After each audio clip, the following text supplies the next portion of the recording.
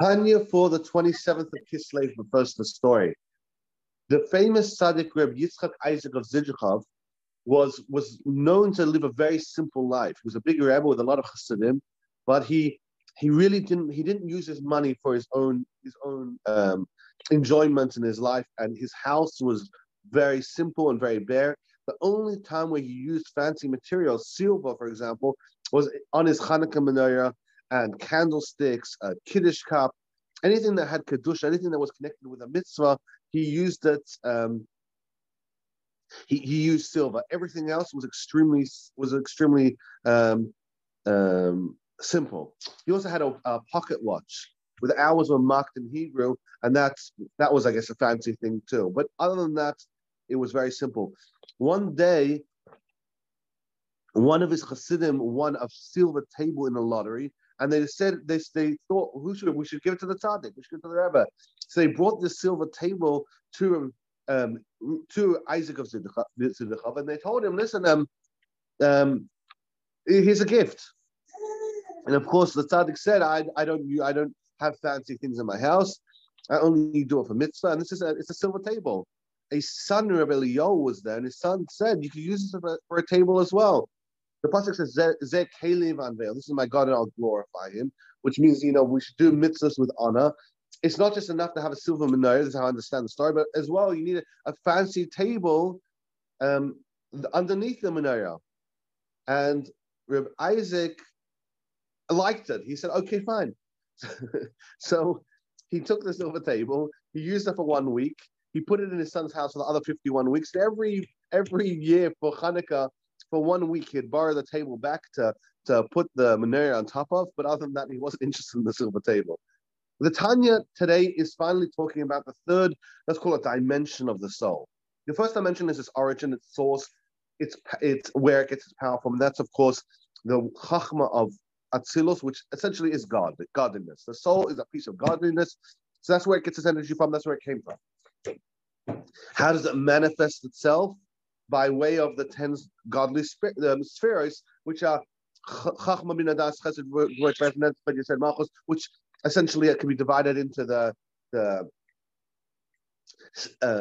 3 intellectual capacities and the 7 emotional capacities.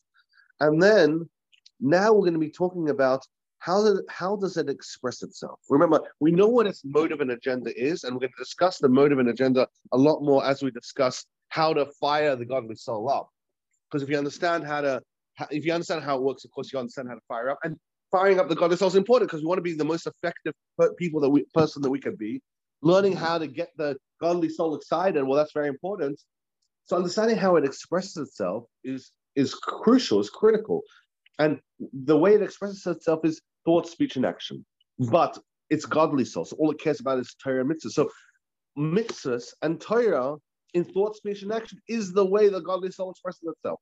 So that's kind of a full picture of the breakdown of what the godly soul is. Now that's the final piece, is the thought, speech, and action, but because it's godly soul in Torah and mitzvahs. Let's begin. To every godly soul, there's 3 garments. Now, thought, speech, and action are called by the names of garments. As you're going to see later on, garments might sound like an inferior description. That's very much not the case. Even though it's called garments, because you wear garments and they're not really who you are. That's about as far as the analogy is going to go, because they're not inferior to the person. But if a person says something, you say, "Oh, look, they said something. This is who they are." That's not who they are. Person, they can say something duplicitous. They can say something they don't mean. But also, even if they do mean it, that's not really who they are. It's what they said. It's what they thought. It's what they did. It might sound like a definition of who they are, but of course, when a person thinks a little critically, they realize, of course, that's not the case. A person is not defined by his thought, speech, and action. He's defined by something deeper, something more intrinsic than that. So it's merely garments. You take them off, you put them on. That's what the thought is. Shahem, machshava, dibur, ma'aseh, shatayag, mitzvah, which is a thought, speech, and action. But because we're talking about the godly soul, and it only has one objective, which is connect to God, the garments of the godly soul are the thought, speech, and action of the 613 commandments. When a person does an action, he lights the Hanukkah candles. A person uses his mouth to learn the halachas of the Torah. And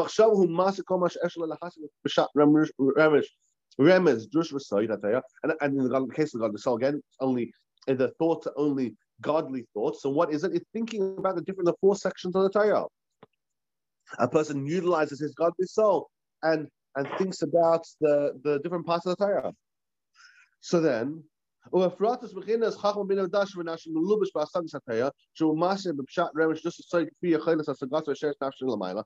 a lot more to talk about, but simply put, when a person uses the parts of his soul, instead of just saying he uses his soul in general, the first three parts of the levels of the soul, as we spoke about in chapter 3, are thoughts, speech, and the Chachma, Bina, and Das, which is the flash of inspiration, the development of the ideas, and the practical application, thought process of how to make it actual, real, the connection part. A person utilizes these three.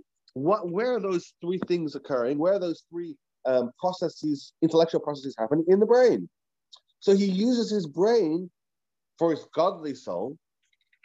That's a garment of the godly soul now. The Hamidos, and now the emotional parts. Again, what we're going through is how a person utilizes his godly soul in his garments. Garments of thought, speech, and action. That's the way he expresses his godly soul. And he utilizes capacities within his godly soul. That's the different spirits. The Chachma, Bina, Das, Chesed, Gvur, Tfes, etc. Now, what are the emotional spectrum within his soul? How does he utilize those in his garments? Some the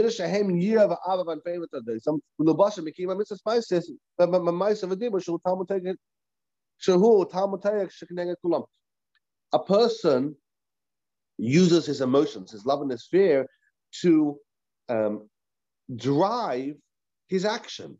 A person, for example, if he's feeling a deep love for God, it'll spur him to do something about it. If a person's feeling a deep fear of God, it'll spur him to restrict from doing something. So a person wants to not eat a pig sandwich. He'll start to use his emotions of his godly soul and think about his great fear he has of God, and the great fear was like, oh my gosh, I have such a fear of God. There's no way I can go against God. I'm not gonna eat a pig sandwich. Or he wants to do a mitzvah. He thinks about how much he loves God. So the love of God and the fear of God respectively give spur to the garments of the drive a person to utilize the garments, and the garments are the thought, speech, and action. Let's read this inside. Love is the source of all 248 positive mitzvahs.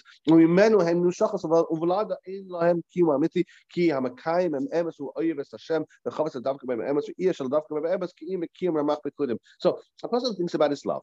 And where does that love towards God come from? His godly soul. So he utilizes his godly soul, and the godly soul only has one way of expressing itself, through godliness. What is godliness? Torah and mitzvahs. So the garment of the godly soul are only Torah and mitzvahs. Again, I want to reiterate, it's not about good or evil. The animalistic soul versus the godly soul is not about good or evil per se. It's about expressing God, and the animalistic soul is about helping oneself. Selfishness, essentially. And even though there might be elements of the animalistic soul which aren't selfish, under its base level, it's selfish. And the godly soul is not about lack of selfishness. Yes, it's just about God. That's all the godly soul. So the godly soul has its emotions. It feels a love towards God. How does it want to express itself? It only wants to express itself through pyramids, because that's the channel, that's the highway to get closer to God. So when the godly soul starts thinking about loving God, it says, well, I need to do something practical. I need to do a mitzvah, and it does a mitzvah. And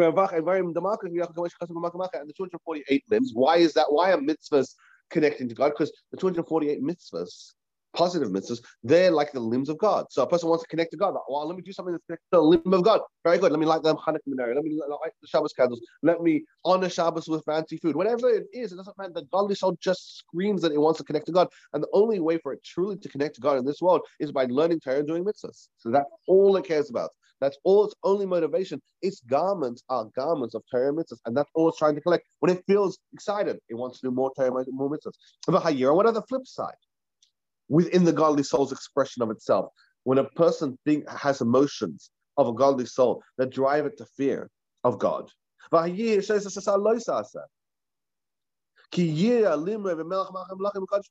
The fear of God, the 365 negative commandments, the more he fears God, the more the animalistic, the godly soul is feeling the fear of God. Well, it wants to refrain from doing any other areas.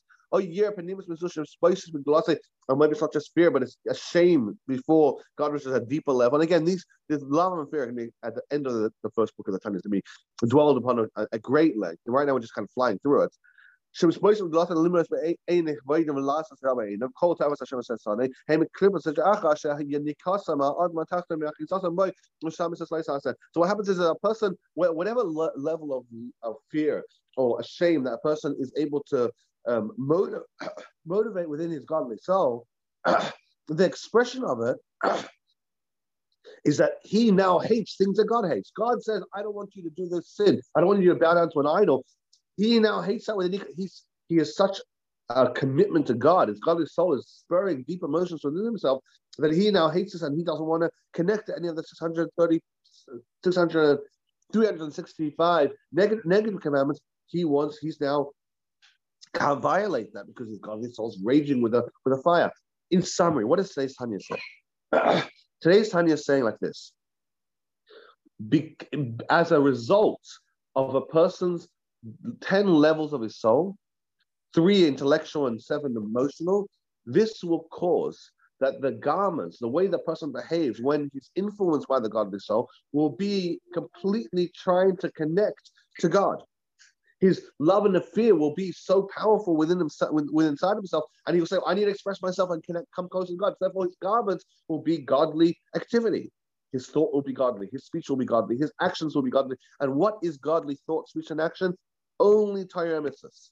So a person that's under the influence of the intelligence and emotions of the godly soul will be doing as many Torah mitzvahs throughout his day as possible. Thank you so much for joining the Tanya. Tanya Shalom Nishah Shalom Shalom and itself as much. I would say from the New Come Yon of which for everyone which you see some Rabbi Nishah Sharaka and the Chaymash Kubahan Brachat very level to live on this land and everyone's please for Shlema.